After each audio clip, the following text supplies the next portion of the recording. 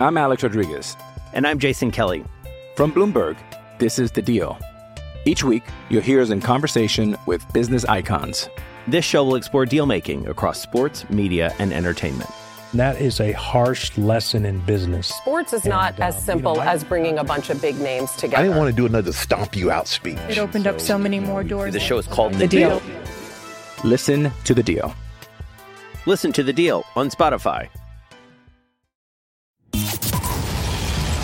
Welcome to Scuderia F1, the podcast that's always up to speed with the latest Formula One news. Follow us on Twitter at Scuderia F1 Pod and subscribe to the show on iTunes and Stitcher. Now, here are your hosts, Mark Daly and Kevin Laramee.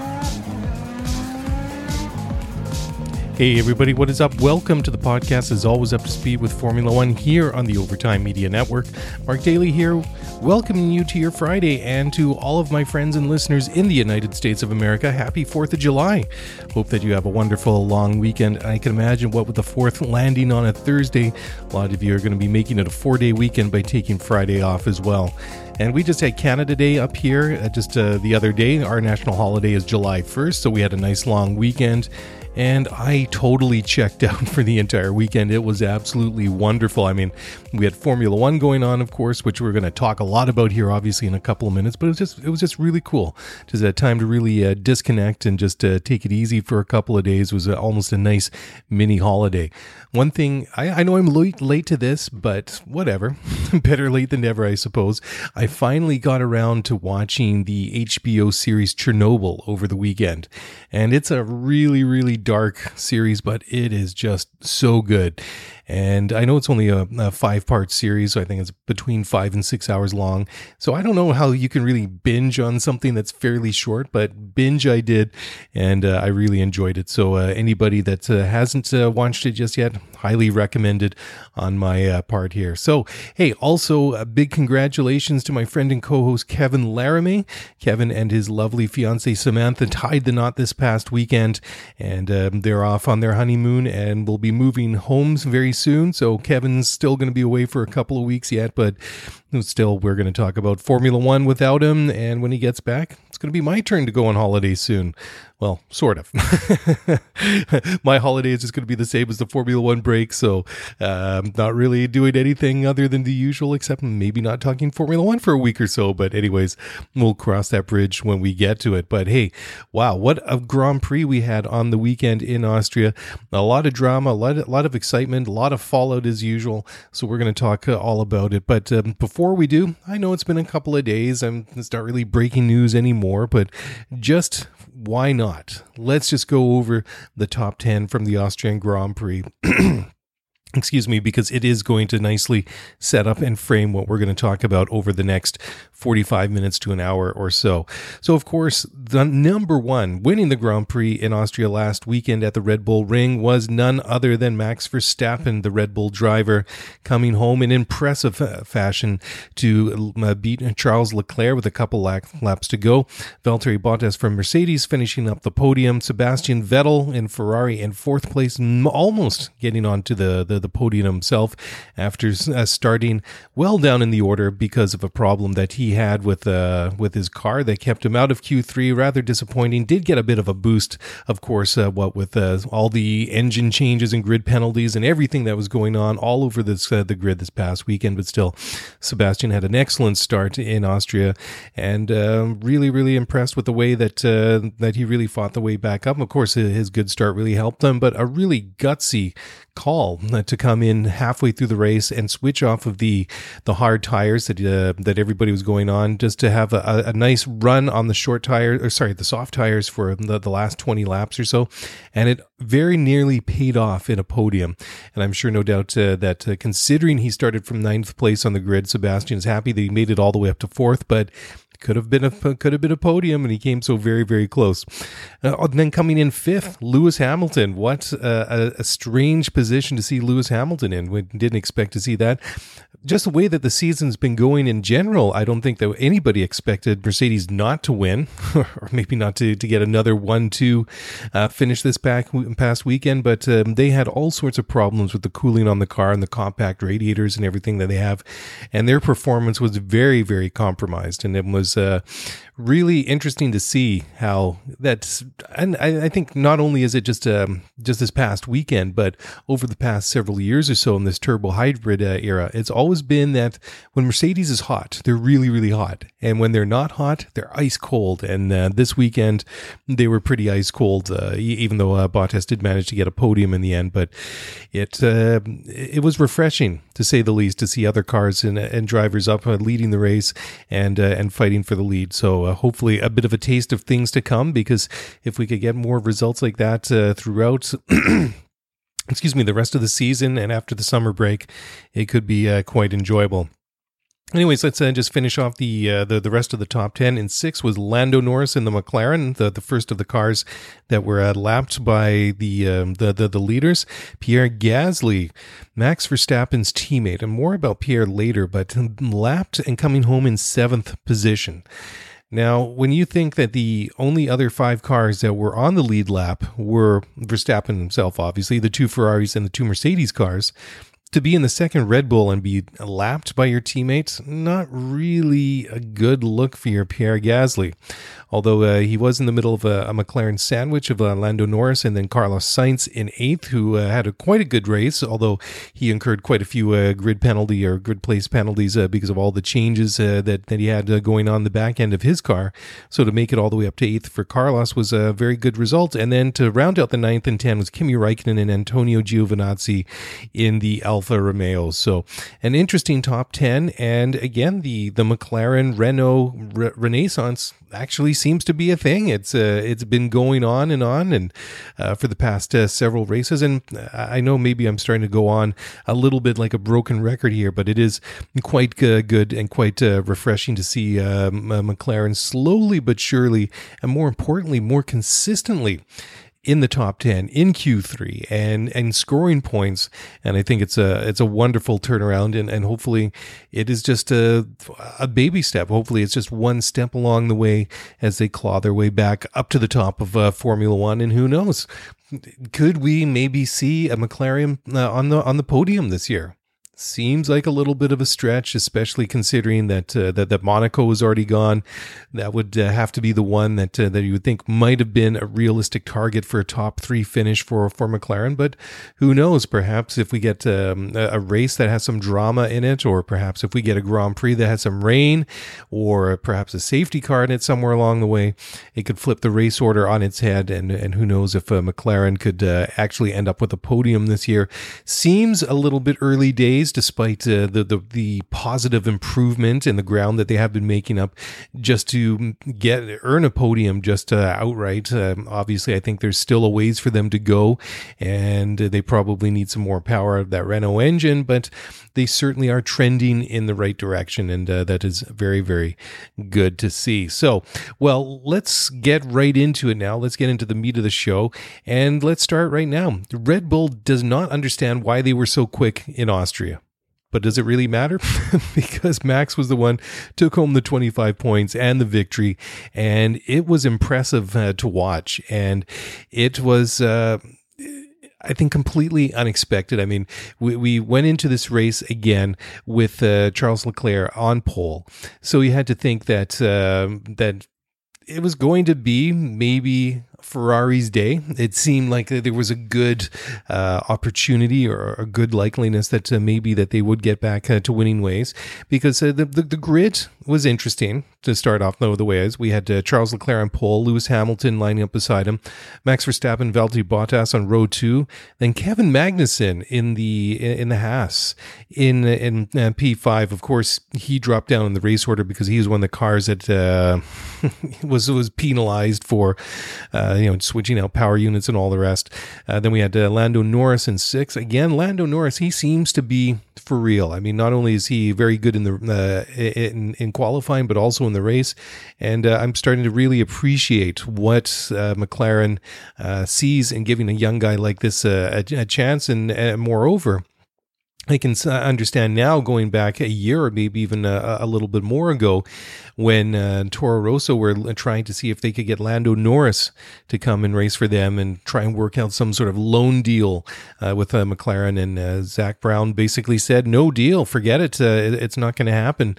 We're going to keep him, because I think what Toro Rosso wanted to do was basically replace Brendan Hartley for the remainder of 2018, which was fairly early in the season. I think we'd only been about a third of the way through the calendar last year when this whole story popped up that they were looking to sign Lando on a temporary basis, but that would have been for the balance of 2018 and all of 2019. And obviously Zach Brown and everybody at McLaren, the brass hair, must have had eyes, or at least had some thoughts at that point, even though that their driver lineup for 2019 wasn't confirmed. But obviously they knew what they had, and that he's quite the commodity. And so far as the car improves and they get back in the groove, that Lando is certainly proving what his worth is and what he brings to the table.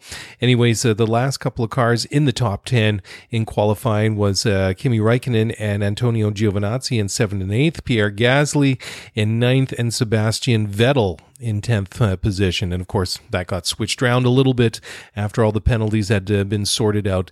But it was interesting to see, especially to see the Haas, because actually before all the grid penalties were sorted out, we had Romain Grosjean, who was in 11th position, and actually he ended up just one spot behind his teammate Kevin Magnussen. And they actually had set in very good times. K-Mag's time in qualifying was a 104.072. Compare that to Grosjean's time of a 104.490. And sure, that's quite a bit different than Leclerc's pole lap, which was a 103.003. So that's a cent and a little bit more. But if you look at Lando Norris's time, it was a 104.099. So K-Mag's time of 104.072, not too bad, not too shabby. And I mean, there is a big difference when you look at the first 3-4 cars right up till you drop away from the Red Bulls and the Mercedes and the Ferrari cars. Well, except for Vettel, who didn't set a time in Q3. Lewis Hamilton was the slowest, if you want to call him that, in Q3. In Q3, his time was a 103.262, and of course he was given a penalty as well. And just because of the way that they all worked out, his 3-place grid penalty actually only turned out to be 2, and that was for impeding Kimi Räikkönen. I think it was all the way back in Q1, and it was in that very sharp right-hand corner at turn 3 when they come up the hill, and then they basically go into, well, it's probably more than a 90-degree turn, but it really set up a lot of action over the weekend. Max made a lot of passes there during the race, and of course, we've seen action there over the years. Think back to 2016 when there was some drama in the last lap or so between Nico Rosberg and Lewis Hamilton, and having a coming together there. So definitely a spot where there's a lot of action. Anyways, Hamilton did get in the way as Kimi was trying to set a hot time in Q1, and it wasn't so much that he blocked him, but certainly if you look at the definition of impeding the other driver, he certainly did that. He just did enough to, even though he did try to get out of the way, he did manage to make enough of a nuisance about himself to disrupt Kimi's hot lap, and Kimi quite frustrated and flipping Lewis the bird as he went by to show his anger with him. And I was actually quite surprised that Lewis actually got penalized. Maybe that's a little bit of a conspiracy theory on my own behalf, but I wasn't really expecting it. But that just doesn't mean just because Lewis is a very successful driver, one of the best ever, and a 5-time world champion, that obviously doesn't mean he's above the law. So it was good to see that it was that the judgment was applied evenly and fairly, and Lewis Hamilton had to suffer the consequences. And it must have been a bit of a frustrating weekend for him, and also for Valtteri Bottas, just being that much off of the pace. And Austria, the Red Bull Ring there, has become a bit of a a bit of an unlucky place for them over the past couple of years. And, well, at least they got both cars into the top 5 this year. Last year was a complete disaster with both of them retiring, Bottas leading the race nonetheless. And that was the first time that Mercedes had a double DNF in a Grand Prix since, I think it was it 1955 or something? Just an extraordinary amount of time. And this year, obviously better, but in terms of finishing the race, but not better in the fact that they weren't able to compete with all the other cars in front of them, being the Ferraris and the Red Bull as well. Well, at least the Red Bull of Max Verstappen, and just the way that Sebastian Vettel really chewed up the gap between himself and Valtteri Bottas right in the last couple of laps of the race.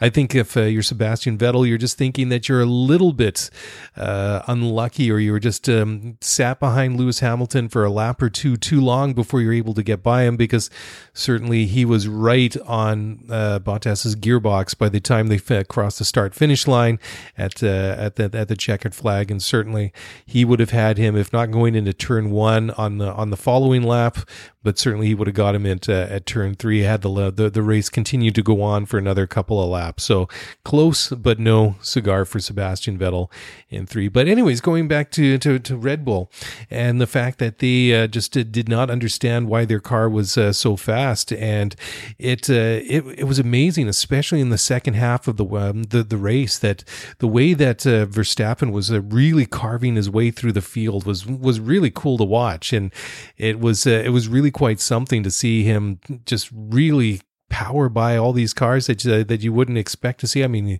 he got Hamilton, he got Bottas, and eventually he got Leclerc, and it was fun to watch, honestly.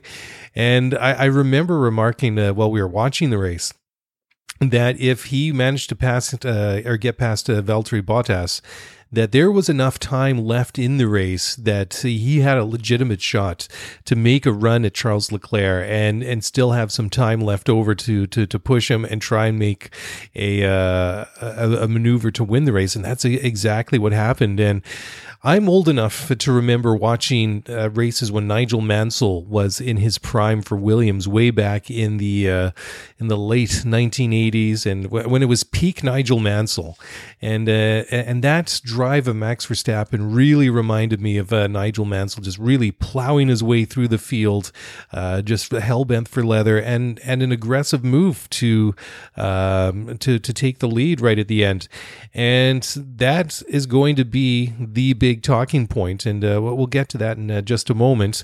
There is plenty of other things to talk about, but we're going to take our quick break here for our first break of the show, so please don't go away. We'll be back again in just one moment.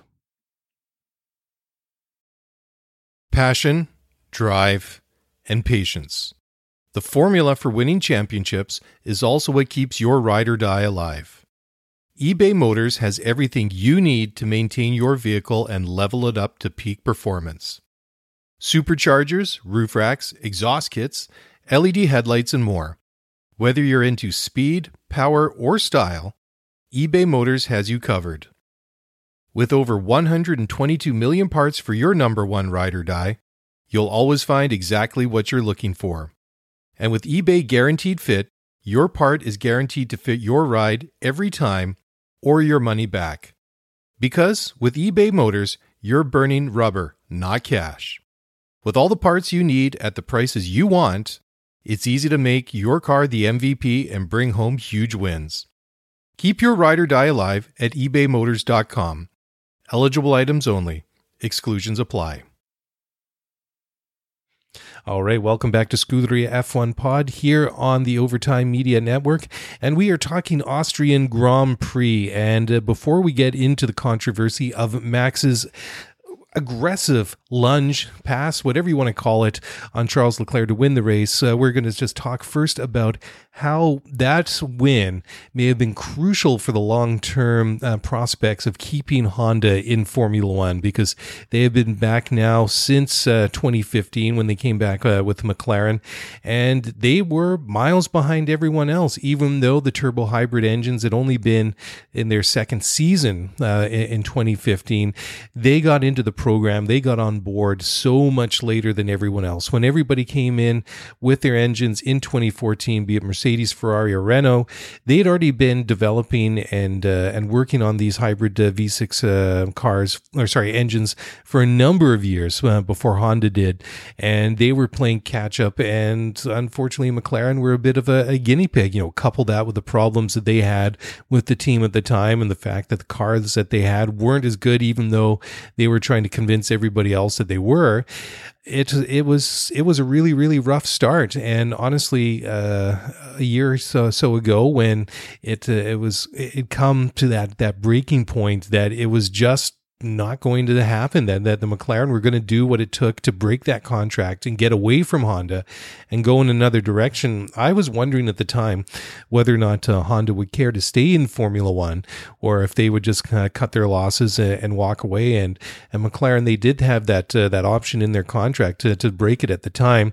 And I think, if I remember correctly, it was for a pretty big sum of money too. I can't remember if it was $100 million or 100 billion pounds. Anyways, not pocket change. Pounds, dollars, 100 million of them. It's a lot of money. Anyways, they did take a big risk pulling away from, or breaking up with Honda and going on with Renault. Seems to be paying dividends now. It's been a year or two since they split with Honda, and slowly but surely they are making their way back up the grid in comparison to the Renault works team. But hey, that's a completely different topic to discuss later on. But it was really interesting that when the whole thing finally did fall apart, and McLaren decided to go with Renault, and there was some talk maybe that Honda might end up with Sauber, and then that was going to be an option. And then we have this whole swap with drivers and engines and everything going everywhere. And we have the Renault, the Red Bull senior team, if you want to call them that, still with the Tag Heuer branded Renault engines.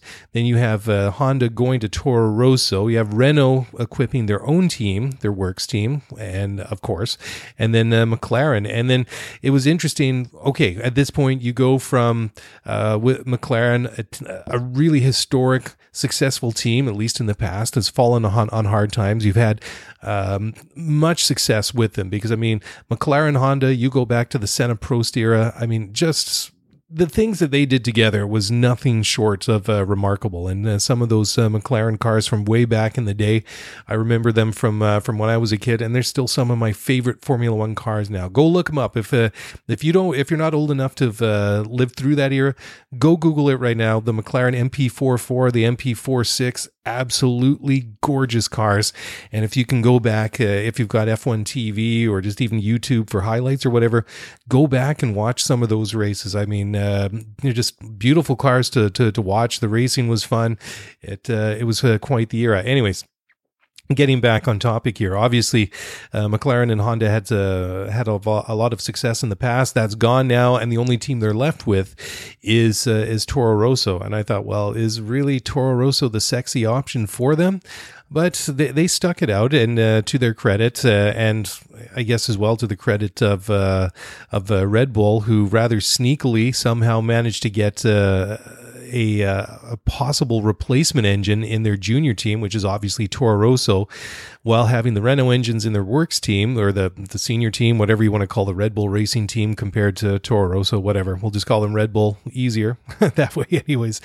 But they were in that unique position that they were able to not only evaluate what they were getting in terms of numbers from the Renault engine, but they were also basically try before you buy with the Honda engine in the Toro Rosso, because they're getting numbers from both power units. And I mean, I don't know how they pulled it off, if it was just more luck than anywhere else, but it was absolutely astounding the way that it worked out. But I mean, just over a year ago, around the time of the Canadian Grand Prix, it was the long-standing rumors and I guess the expected announcement that Red Bull was going to break away from Renault actually became a thing, and then they decided to go with Honda. And honestly, I've been impressed with the way that they started out the season, because it became apparent pretty clear that even though Red Bull is not racing McLaren in most weekends, obviously this past weekend Max was the class of the field. But I mean, it became pretty apparent that even though they might not be racing Mercedes head-to-head each and every weekend, they are racing Ferrari. So that was the benchmark for me, and that was the benchmark that was set by Honda way back when, that saying that basically this year, or 2019, they want to make sure that the power that they're supplying Red Bull is going to put them into a position that is basically about the same as where they were last year with Renault. And I think that's a good place. I mean, obviously you want to be further ahead, but certainly you don't want to be taking a step or two back in making that switch. And obviously it's worked out pretty good. I mean, they've been, like I say, they've been racing Ferrari the entire season. So kind of gone from third in the pecking order to close to second. And unfortunately, in terms of the Constructors' Championship, it's basically Max that's getting the lion's share of the points for Red Bull. But I think it is finally, I think it's long coming, obviously, for Honda, and I think it's a really good time for them to win, because when Max made the statement a couple of months ago, earlier this season, that they were expecting to be able to target wins midway through the season, I thought, well, okay, sure. You know, I don't know. I mean, it's not usually the kind of thing. Max really isn't kind of a braggadocious kind of guy. I mean, he tends to me, or at least from my point of view, he comes across as fairly, I think, kind of like sober. I think he kind of tells it like it is. I don't think he gets too braggadocious about things. I don't think that he tends to overstate it. I think he's fairly matter of fact. So I did take that statement that they were expecting to win halfway through the season with a pinch of salt. I'm like, that's interesting. I'm going to wait and see, but I'm not really expecting it. So I was really kind of blown away, and I think that's why it makes that win all that more special for them and for Honda, is just because they felt that together in the work that they've done, and there seems to be, on all accounts, a lot more teamwork and a lot more cooperation between the two of them, that the chassis and the engine are more of an integrated together rather than chassis, engine. Okay, somehow we have to make the two fit together. There seems to be a lot of thought going together in building the car and building that engine so that they mesh together as flawlessly as possible. And I think that for Honda, like I say, it can't come, or couldn't have come soon enough.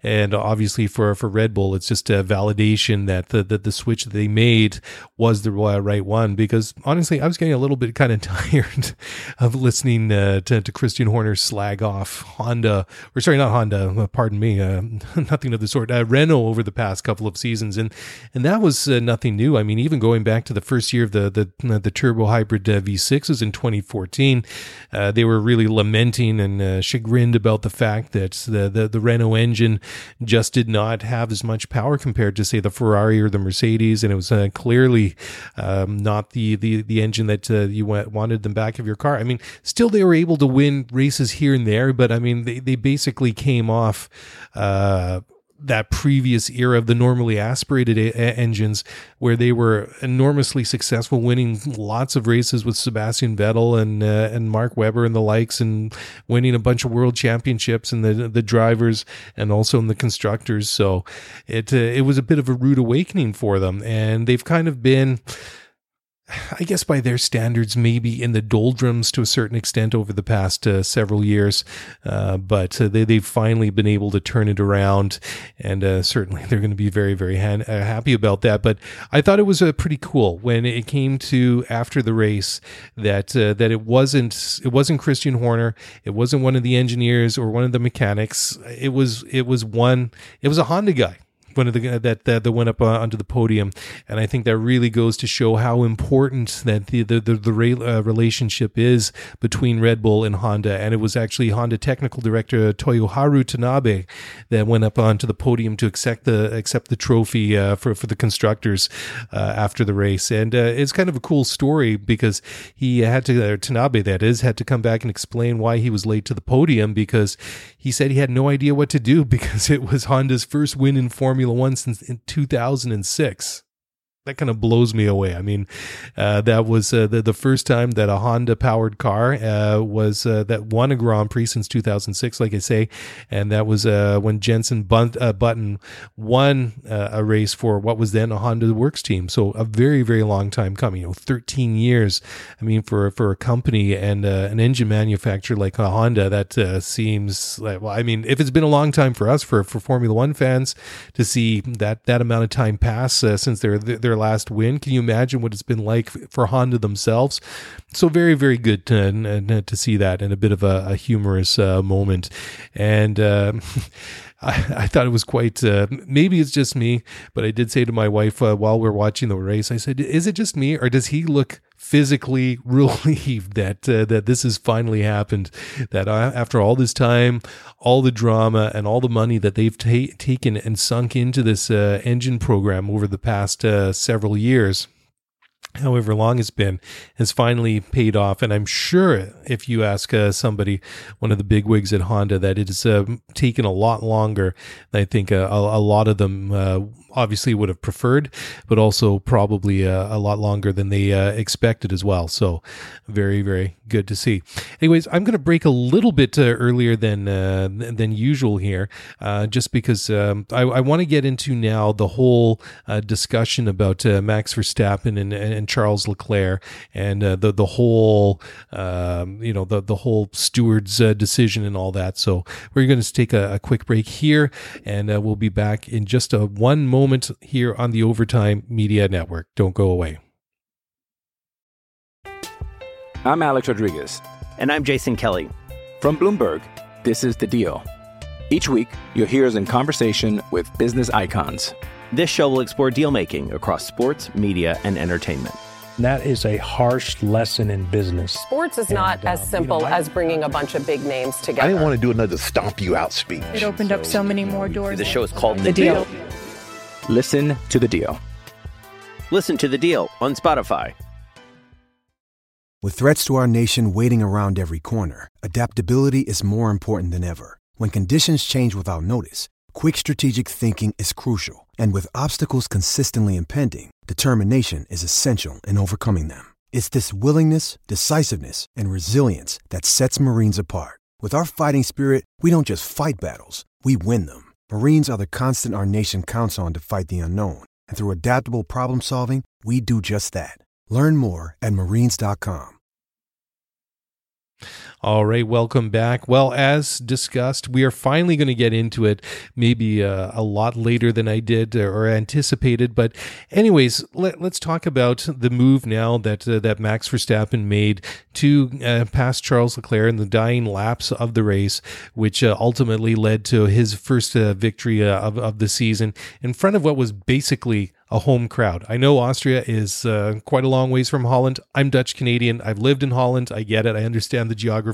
Point is, thousands of Dutch fans, including a number of my friends, were in attendance at the Red Bull Ring, and it was very much like, if not a home Grand Prix, almost a home Grand Prix for Max Verstappen, and there was certainly a lot of emotion around there. But anyways, the point is that, and I've thought... Actually, I haven't really thought too hard about it, because it really only took me maybe a couple of minutes, 10 minutes, really to think about it and really come up with a decision how I really felt about it. And I really agree with Christian Horner, the team principal of Red Bull, that a penalty for Max Verstappen would have been harsh, and I'll tell you why. Because Max had been passing cars at turn 3 all afternoon as he worked his way up through the field a couple of times, after pit stops and just during the normal course of racing. But the thing was that he'd already had a lap or two previous before he passed Charles Leclerc, and on that occasion, Charles played it nice. He defended well, and then actually, made that one evasive blocking maneuver, defensive maneuver to prevent Max from sticking his nose up the inside and getting that line into that very tight right-hand corner. Anyways, fast forward a lap or two, we have almost the exact same thing. We're going up that long straightaway, that slight dog leg to the left as you go through turn 2. DRS is wide open. Max is right on the his gearbox to nose. He's right behind Charles Leclerc. This time going into that corner, Charles leaves the door open. And this is the thing, right, guys? Is that when it comes to Max Verstappen, you give him an inch, he's going to take a mile. You leave the door open even a hair, he's going to if he sees that opportunity, he's going to try it 9 times out of 10. I mean, we saw that with Max and Lewis at Monaco a month or so ago. That coming out of the tunnel into the chicane, Lewis struggling with tires that are literally falling apart, even though he still had the straight line speed going through the tunnel there. Max did see an opening, he went for it, they bumped, whatever. It still ended up no tears that day. Lewis goes on to win the race, and Max doesn't. Anyways, the thing is, Max will always try and make that pass if he can, and it doesn't matter where it is on the track or if it's a conventional spot to pass or not. Max will try it. Doesn't matter if it's on the inside of the corner, outside of the corner. He'll do what it takes to get around. The thing is, Charles left the door open. Max pulls in. He's got the line. They're going around the corner. He's got the full lock on as he goes through. And Charles, he goes a little bit wide. And as much as Max left his braking late, and he did, and by the time his car starts to rotate through the corner, he's well past the apex. But the thing is, Charles went wide, and then he starts to come back across. Max clearly has the line going into the corner, and as much as Max is coming in late and pushing out wide because of that late braking, Charles is coming in late as well. He's on the outside. It was always going to happen that way. Fortunately, all they did was bang wheels. Charles gets bumped off. He goes in a little runoff area, then he's back onto the track, and then Max is down the road, disappearing and flying again. And I thought it was kind of humorous when you go back and listen to the race radio that Max is like, well, hey, he pushed me, he bumped me, and then Charles is, he's saying exactly the same thing.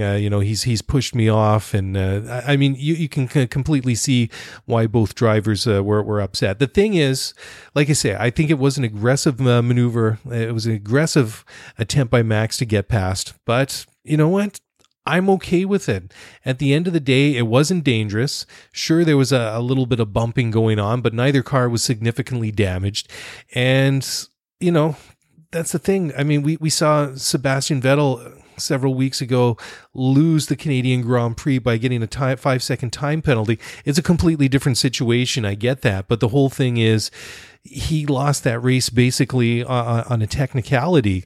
And I think that if we were to see a situation where Max gets a 5-second penalty applied for that, for example, that's just going to send the wrong message. I mean, I think that guys right now are a little bit hesitant at times to pass just because they don't know what's going to be judged as, or possibly be penalized.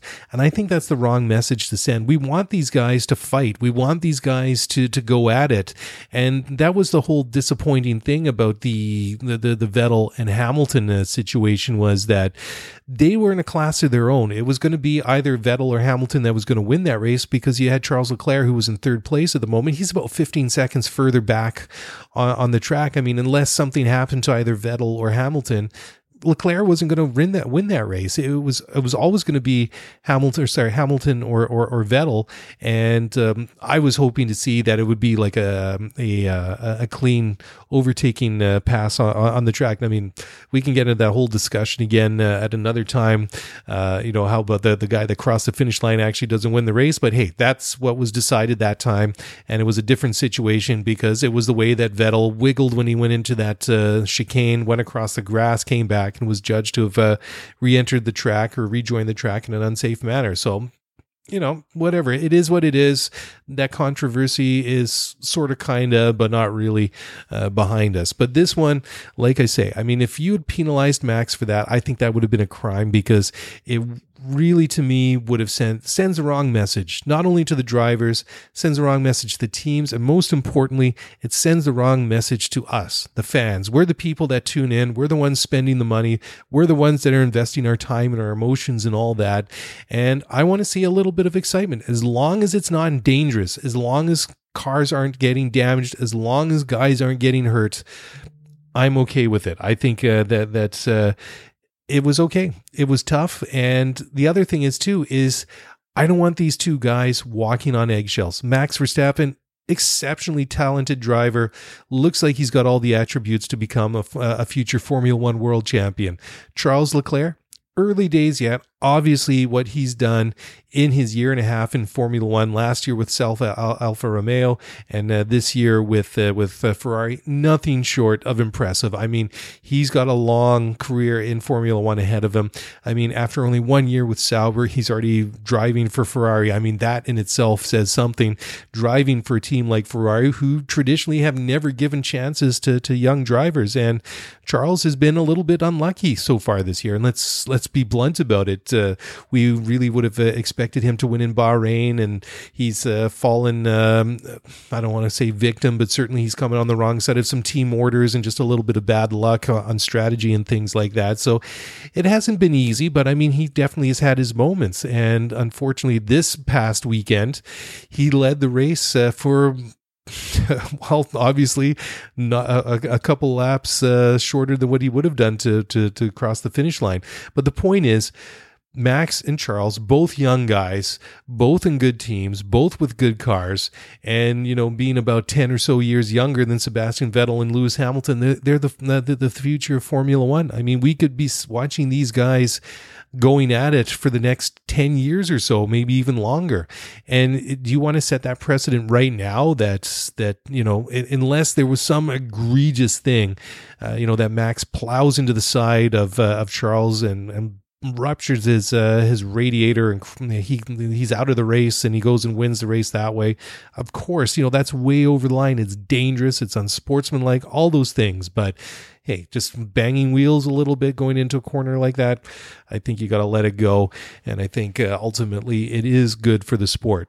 Even though that Michael Massey, who is the the steward, says that the decision is what he said was not made in the benefit of Formula One. But hey, you know, that's the view of the stewards. They've got you know, a difficult job to do, but you know, certainly that's not really something that I agree with. I think even though it wasn't made for the best interest of Formula One, you got to work within the framework that you have for rules and stuff like that. Ultimately, you got to make the right decision in the structure that you work within. And if that turns out to be right for Formula One, that's right for Formula One. If it's not right for Formula One, it's not. And we've seen examples of both. The decision, which was the correct one according to the rules, was Vettel getting penalized in Canada. Extremely unpopular decision. You know, I didn't really see a big deal with it. I mean, I understand the whole thing, the way that he went off of the track, and I see the reasoning behind it. But again, to me, it seemed like a really, how do you want to say it? Not the greatest way to like apply a penalty to, you know, really ultimately decide the outcome of a Formula One race. In this decision, or this case with Max Verstappen and Charles Leclerc, it I think it was right, but they didn't see the reason to do so. I mean, like I was saying, I think it was 50-50. As much as Max went wide, I think is the same that Charles came back in and cut across and banged into Max. You know, you can go either way. And I think it was the correct decision to make. But, you know, sort of talking about that as well, you know, Charles Leclerc, he actually said that the move that Max made was not the way you overtake. And, well, you know, I mean, everybody's entitled to their position. I mean, Charles, of course, is going to be extremely biased because he was in the lead, obviously fighting for the win. And he said that at the end, he said that Red Bull was very quick, very good at keeping the tires better than us. He said, I'd have no qualms if I feel that the overtake was done rightly. I don't think the second one was. So he said, goes on to say, I believe that anyway that the end will probably have been the same, but it's just not the way you overtake, I think. Anyhow, I mean, that's Charles' opinion. And I think that depending which side of the equation you're on, you might have a bit of a different take. But like I say, I want to see I want to see more action in Formula One. And of course, I'm going to start repeating myself here. As long as it's safe and I don't have any issues with it, safe and sportsmanlike, as long as it's a fair move, I think there's got to be a little bit of leeway, a little bit of common sense. And I think that Max's maneuver, his pass on Charles, certainly falls within that. Ferrari did decide, after all, that they won't appeal what they call the wrong Verstappen verdict. And I don't see what the point was going to be, even though, like I say, it was a completely different situation to Sebastian Vettel. They've been through the process right now, and there was enough, I think, gray area in the situation that Vettel found himself in Canada that it was worth trying to appeal it at that point to the different avenues that they had, either to the stewards or afterwards to the FIA. But this one, like I say, it was more clear cut as a 50-50 kind of thing between Leclerc and Verstappen, and I think that they've done the right thing and just basically came out and said, we're not going to appeal, but we think the decision was wrong. Okay, fair enough, move forward. But it did take quite some time for them to come out with a decision. In fact, it was just before 8 o'clock in the evening local time, which was 3 hours after the race, when the stewards finally made the announcement that there was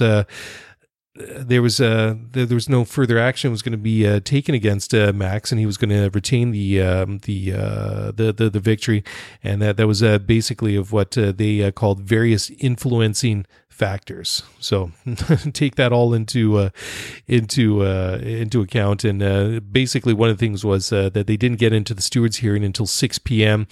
Because of media commitments and press conferences and things like that. And then the actual hearing itself, with all the parties involved, took about an hour. And then, of course, they had to deliberate, look at different precedents at other cases, and then discuss the incident between themselves before they actually write the whole thing up. So you can understand why it would take some time. And I guess if you're Max Verstappen, if you're sort of sitting there, you're probably just gonna have to think, well, I've done what I can. At the end of the day, I came home first, and now if the stewards decide that I'm not going to keep this win, well, that's up to them. Anyways, we've talked enough about that. I'm going to take one quick final break here, and there are a number of smaller topics that I want to touch on as we start to wind down the show, and we'll do that after we take this very, very short break, so don't go away. All right, welcome back to Scuderia F1, and we're going to start closing the show down now with news that Andreas Seidl, the McLaren team boss, said that the Formula One's Under Fire rulebook is what he calls what the teams and drivers have asked for. And, well, I mean, he's the new boy on the block here, but why not get stuck in right away? So anyways, he's kind of just basically been weighing in on some of the recent rash of penalty decisions, which included Max Verstappen's move on Charles Leclerc, and then also going back to the Vettel incident and some other ones. And there are a lot of people in Formula One that think that the sport would be a lot better off if they get rid of a lot of different rules and regulations, and would give the drivers to more opportunity, more freedom, if you will, to battle more, fight each other on the track. And I'm one of those people. Like I say, I want to see more action. I mean, it's one thing if there's a flaw in the design of the cars, that the cars just aren't aren't physically able to get closer to one another because of the disturbance that's given off by the aerodynamics of the car. And if you get too close, your tires start to degrade, and it's just difficult to get close as it is to try and make a passing maneuver. I'm not a big fan of the whole DRS thing, even though I understand what it does, and it does add something to the race, even though it's maybe a little bit more artificial, or I don't know, aided overtaking. I mean, that's a bit of a different discussion, but I think that they should do what they can to encourage more of that. I mean, it's one thing, like I say, that it's difficult for the cars to pass because the way that they're built on one hand, but on the other hand, if guys are afraid, or maybe not afraid, but wary to pass, because of how they might be sanctioned or penalized because they're judged to have gone over the line or crossed the line into foul territory, I think that's completely different. I think that if the guy in the car behind the steering wheel is overanalyzing things on the track as to, am I going to be breaching section 24, subsection B, paragraph 2 of the sporting regulation? Is that really where you want to get Formula One to be? Do you want it really that sanitized? I mean, let's think about it. I mean, maybe I'm looking at more of a North American point of view when it comes to sports, but we love the home run. We love the slam dunk. We love the long bomb or the Hail Mary that wins the game with no time left on the clock in the fourth quarter. We love the big plays like that. I'm sure it's the same for sports fans all around the world. And I don't want to see Formula One get to the point, and perhaps it's already there, where it's over sanitized, where it's where it becomes too managed, and people are just too cautious as to what they're planning to do, and they ease off of the gas, or they're just and sit there. I mean, the other thing was, you go back even looking at Monaco. I mean, Lewis was struggling with those tires that he had, and his team screwed up the strategy. They put him on the wrong tires compared to all the other cars behind him, and it was a brilliant drive what he did to bring that car home. But the thing was, he was fighting for his life, basically, because he had Max Verstappen all over the back of him. But the thing was, I mean, it was a bit of an artificial battle. It was a bit of a phony battle, because Max got involved in that situation with Valtteri Bottas in the pit lane when he was judged to have been released unsafely from his pit stop, which he was, because Bottas was pushed into the Armco barrier on the side of the pits there, and Max was penalized 5 seconds for it. I mean, fair enough. It was a safety thing. And the thing was, I mean, the only way that that was going to turn out any different was that they had to finish, Max would have to stay 5 seconds ahead of the car behind him in third, or, he'd have to get in front of Lewis Hamilton and somehow make up 5 seconds on him to win the race. But, again, that's not the way that we want to see things happen in Formula One. We want to see guys fighting for it, and again, the same thing. I know that with the Vettel situation in Canada, that didn't come down till a little bit later in the race, but I mean, it was still a thing that, I mean, all Lewis had to do was make sure that he stayed within 5 seconds of Sebastian Vettel. But I mean, the thing is, we don't want to get to the point where these guys are being too what I think is too easily penalized in the first place. So it's interesting though when you see somebody new, somebody important, like in the role of a team principal like Andreas Seidel, come in and say something like that. I mean, it's a fairly blunt and to the point, matter of fact statement that, okay, sure, there's a lot of people complaining about the rules, but it's what the teams and the drivers have asked for. And I still think it's kind of funny, because I mean, even just a year or two ago, there was a lot of talk that, the stewards are going to be more lenient, they're going to let them race more and things like that, and it seems to have gotten away from that fairly quickly. So good for Seidel for speaking up. I'm glad to see people doing so, and hopefully some concrete change will come from it. I mean, there's still a lot at stake, not just from the rule book, from this point of view, but from everything. I mean, the rules for 2021 have still not been finalized, and we've talked about a lot over the past several weeks that that's something that needs to be sorted out, and there's a lot at stake at Formula One, and there's still so much potential. And I think that's what drives a lot of us crazy, is that even though there are issues with Formula One, it's solvable. I mean, maybe that's a bit of a naive statement from me, but to me, it should be able to be solved, and there's still a lot of potential that they have in the sport and what they can do with the sport. And I think that's a big reason why Liberty Media came in. I don't think it was just because they were like, well, hey, we've got nothing better to do. Let's go waste, a couple $1 billion to buy the rights to Formula One and run this show. No, they obviously came in because they feel that there's something here and there's something worth doing.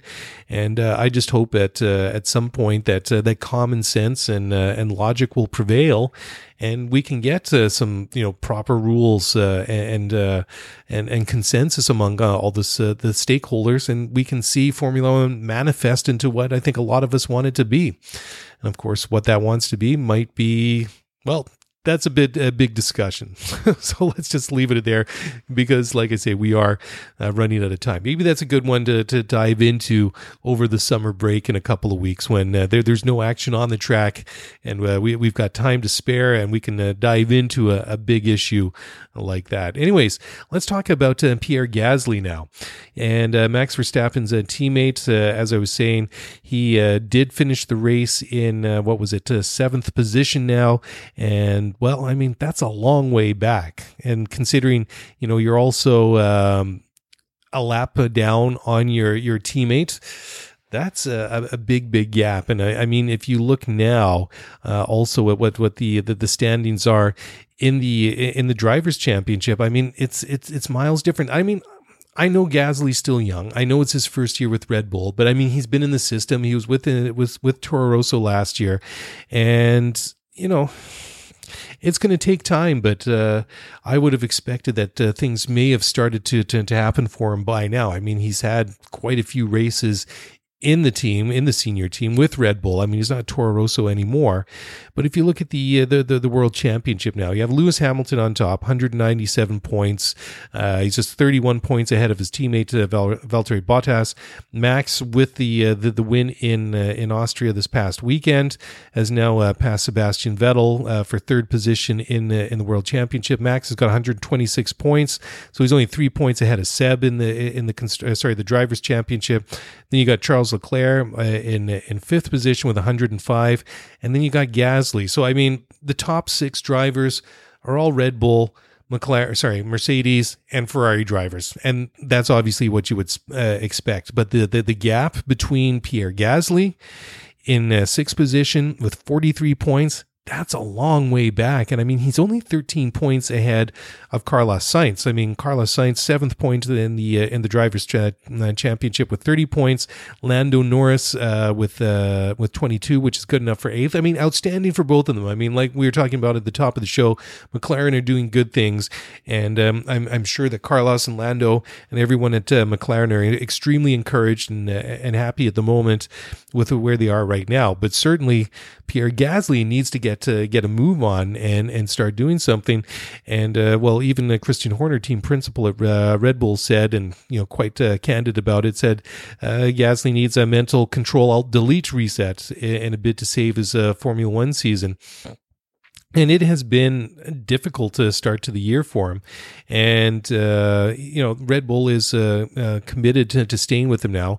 And there is some speculation that he could actually be replaced by Danny Kvyat for 2020. And I mean, that would be kind of interesting. I mean, Kvyat going back to Red Bull after, being there a couple of years ago, and then having all sorts of drama going on, and then getting booted out of Red Bull, back down to Toro Rosso, being replaced by Max Verstappen, sticking with Red Bull for a couple of years, then ending up not having to drive in Formula One, and then being a simulator driver for Ferrari last year. Anyways, then he's back into Formula One this year again with Toro Rosso, because they don't have enough young drivers with enough super points to basically put a guy in the car to a position that he could replace the guy that he took his seat at Red Bull, and then could eventually, and I know this is getting confusing and convoluted now, but anyways, long story short, if Gasly keeps going the way that he's going and underperforming, Kvyat could find himself back at Toro Rosso after 2-3 years, whatever it is, 3 years I guess it is now, besides Max Verstappen.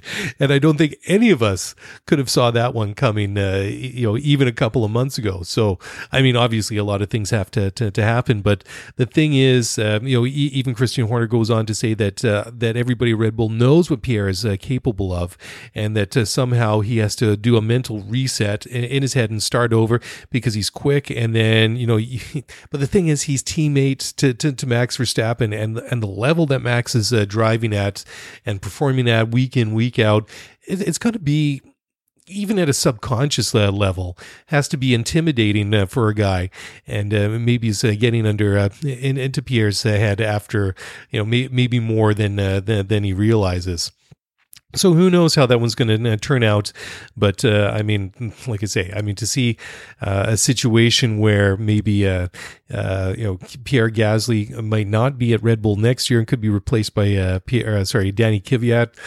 It's just like, well, Formula One can be a bit of a funny sport at times, but that certainly would be one none of us saw coming.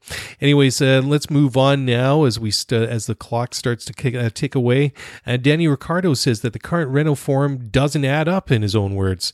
Well, the thing is, I mean, I know that they keep saying all these things about that they've made improvements here and there. It just isn't translating into what's happening on the track. And this past weekend again in Austria, neither Ricciardo or his teammate Nico Hülkenberg were able to bring home any points. And it's disappointing. I mean, you look now at just the difference between where Renault is and where McLaren, their customer team, is. There's quite a big gap. And I was looking at some numbers just a couple of days ago here as to what some of the big budgets are in Formula One. And I think that Mercedes and Ferrari, they're obviously the big spenders. And this was all to do with the proposed budget cap for 2021 and beyond. And I think at the moment, Ferrari and Mercedes, they're both spending about, I think it was about £400 million a year, which is basically double of what Renault are spending. I think their budget was like 190 million.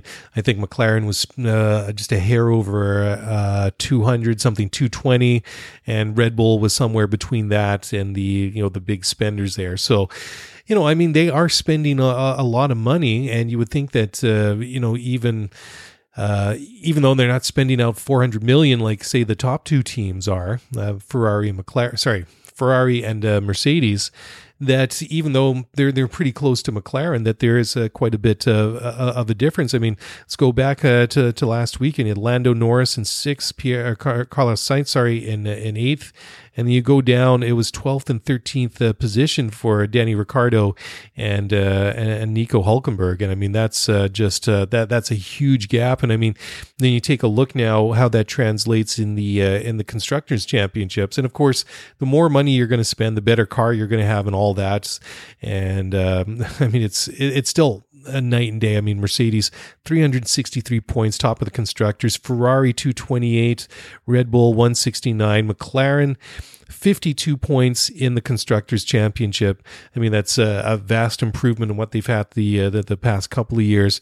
And I mean, they're 20 points ahead of Renault, who are currently in 5th position in the Constructors with 32. So whatever they're doing just isn't working. And Ricciardo obviously says that it doesn't add up to what they're doing. He says that he had no real answers to why they struggled all weekend in Austria, and he just said so he just didn't feel something was quite right, which is a bit of a mystery, because they thought that they were going to find something, and they couldn't figure out what it was, and it just seems like it's taking longer to come together. I think that obviously we would expect that Renault would be a little bit further up the running order than they are right now, or maybe not. Maybe that's based on the money that they're spending and have spent over the past several years since they came back into Formula One. maybe this is as good as they're going to get. But I think it is interesting right now when you go back, say, to the end of last year, Renault fourth in the Constructors' Championship behind Red Bull, Ferrari, and obviously Mercedes winning it last year, and now they've dropped a spot. Of course, we're not even halfway through the season, so there's a long way to go. But it's interesting if you just compare them to the next nearest team that in the Constructors, which is McLaren. McLaren, like I say, seem to be slowly but surely and incrementally each and every race are steadily getting better, whereas Renault still seem to be struggling a little bit. So, there's that to consider. And just talking again about McLaren again a little bit before we go. There was a discussion this year that, or just the other day, that team boss Andreas Seidel said that Fernando Alonso and Stoffel Vandoorne deserve a lot of credit for helping McLaren develop a much better car this year. And they went through some rough times, Fernando and Stoffel did. I mean, go back to Bahrain a couple of years ago. You had Vandoorne debuting in Formula One. He was a reserve driver that year, and that was when Fernando had that big crash in Bahrain and to miss, in Australia. I'm getting all my countries mixed up here. Show's been on for a while. It's getting late. Anyways, Fernando had that horrible crash in Australia, wasn't fit to race in Bahrain for the second race of the year. Vandoorne comes in his debut as a reserve driver, gets a P10, gets a single point. That was a great story at the time. And then you go, when Vandoorne is a driver, was it next year or the year after, in the couple of seasons he was there, he didn't even get into the car. Like it was a complete waste. And then Fernando retiring. But anyways, it is good to see that even though when they were there, they didn't enjoy very much success, that the work and the contributions that they've made are being recognized by McLaren. And who knows? It will be interesting to see if Fernando does come back to Formula One at some point, and if he does, with whether or not it'll be with McLaren. And I guess it really comes down to how Carlos Sainz and Lando Norris do. And I mean, certainly now that they've got a bit of a more reliable and more competitive car underneath them, that each and every weekend, they're scoring points, would they want to disrupt that? So who knows? Different discussion for a different day. And then finally, as we wrap it up here, there was news that Silverstone is concerned that Formula One's discussion and hopes to stage a race in London might somehow affect them. They, of course, exercised their break clause with Formula One last year. They did have a contract that ran up to like 2026 or something like that, but just the increase in the hosting fees and everything like that was just making it less and less economically viable, despite the fact that we have Lewis Mania, and the British Grand Prix at Silverstone has been extremely well attended historically, especially in the past couple of years. That despite these good numbers and the popularity, just the cost to host it was just not as appealing or desirable for them, as it was putting them in a bit of a tough spot. So they decided to break that clause, and so this is the last year of their current deal. But anyways, Formula One, of course, under Liberty Media, are looking at all sorts of different opportunities and places to go. We're going back to Holland next year at Zandvoort, first time since I think it was the 80s. We'll have a Dutch Grand Prix, going to Vietnam next year for the very first time. I mean, they're willing, and they're open to exploring new ideas, and a race in London would be cool. And I guess it really comes down to where. I mean, there's, the actual location hasn't been determined. F1 sporting director Ross Brawn said that it's not going to be in the center of London, but what he calls Greater London. And Greater London, even by my knowledge, several thousand miles away, I know it's a pretty damn big place. So who knows which part of the city that it may actually take place in. But anyways, they're worrying that perhaps that there might be a race in London, which possibly could be the final race of 2019-2020. Oh, sorry, that will be for Formula E. I'm going to get my notes mixed up here, but anyways, there is the prospect that there will be a race in East London, maybe in the Docklands somewhere, and they're just concerned that perhaps it may affect their position as they renegotiate the British Grand Prix for after 2019. And, like I say, I mean, I'm open to the idea of different races and different places and tracks that we've never been to before, but I like a mix. As much as I like to see these new tracks, I hate to see the historic ones. I can't think of like a Formula One without an Italian Grand Prix at Monza. Certainly Spa-Francorchamps is up there. I like Suzuka in Japan. That for me, that's always been a track that I like. Not a huge fan of Monaco, but I understand the spectacle, so Formula One needs to go there. British Grand Prix at Silverstone is another one that's a must on my list. Canadian Grand Prix, because hey, I'm Canadian. I like Circuit Gilles Villeneuve, like to see it there. But anyways, I mean, there are other places. One track they can dump is Hockenheim. Don't like the new Hockenheim, but hey, that's a different story. And I don't know. I like the idea that they are open to discussing having multiple races in the same countries. I know that they talked about perhaps having a second race in China, which makes a lot of sense. There's been talk obviously about a Grand Prix in Miami, although that seems to be on ice because they're just having too many problems at the local level. I mean, New York was another one that was thrown out there. I think even Vegas was mentioned. I mean, the Circuit of Americas in Austin, Texas. That's where the U.S. Grand Prix has been for the last number of years. So, I mean, there are countries that are able to host multiple Grand Prix. They have the facilities or areas where they can host them. And I guess all we can say is really watch this space. So we'll see what happens with Silverstone, whether or not they come back after 2019. And we'll also see whether or not we could see another race within the UK. So I guess some cool things to look out for and see how those turn out in the very end. Anyways, that's it. My throat is dry. I need a drink. I've gone on for over an hour here with basically without a breath of air and a little bit of H2O. So anyways, I'm going to wrap it up there. Anyways, so that's it, guys. Thank you very much for downloading and listening to the show. If you want to get in touch with any comments or questions, do so on email at scuderiaf1pod@gmail.com, or you can tweet me at scuderiaf1pod. And that's it. That's a wrap. Enjoy the weekend we have off, and we'll look forward to the British Grand Prix coming up at Silverstone next weekend. And the races are going to come fast and thick over the next couple of weeks. And then before you know it, we'll be into the summer break. But anyways, plenty of action to come before then. Anyways, that's it. Thanks so much for listening. That's a wrap. I'll talk to you guys again this time next week. Ciao.